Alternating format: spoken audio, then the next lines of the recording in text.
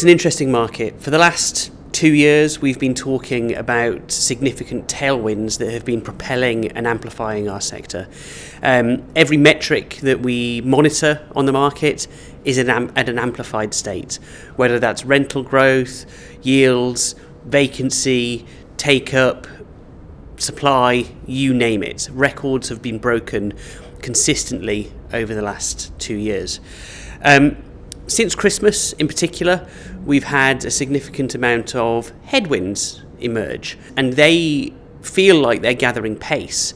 And so the question now is, do those headwinds nullify some of the tailwinds that we've seen? And if so, for how long? And what are the consequences on our market?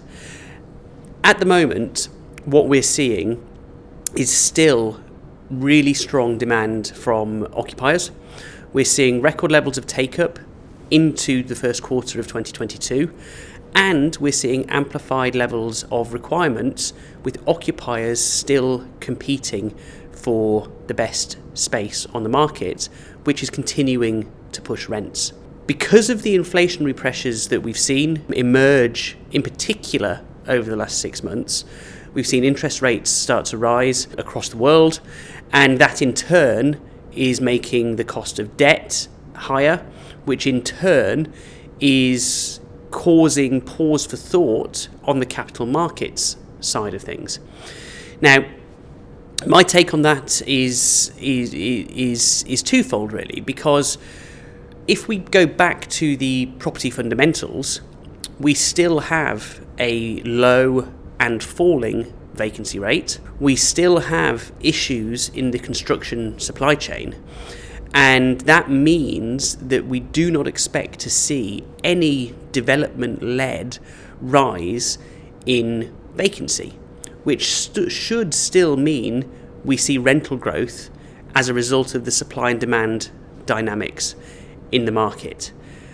I think it's inevitable that we will see some form of correction on the capital markets side of things, primarily driven by the increased cost of debt. But if we look at logistics within the wider property investment universe, all sectors have their own issues to contend with, and how that is impacting occupier demand and the capital markets side of things.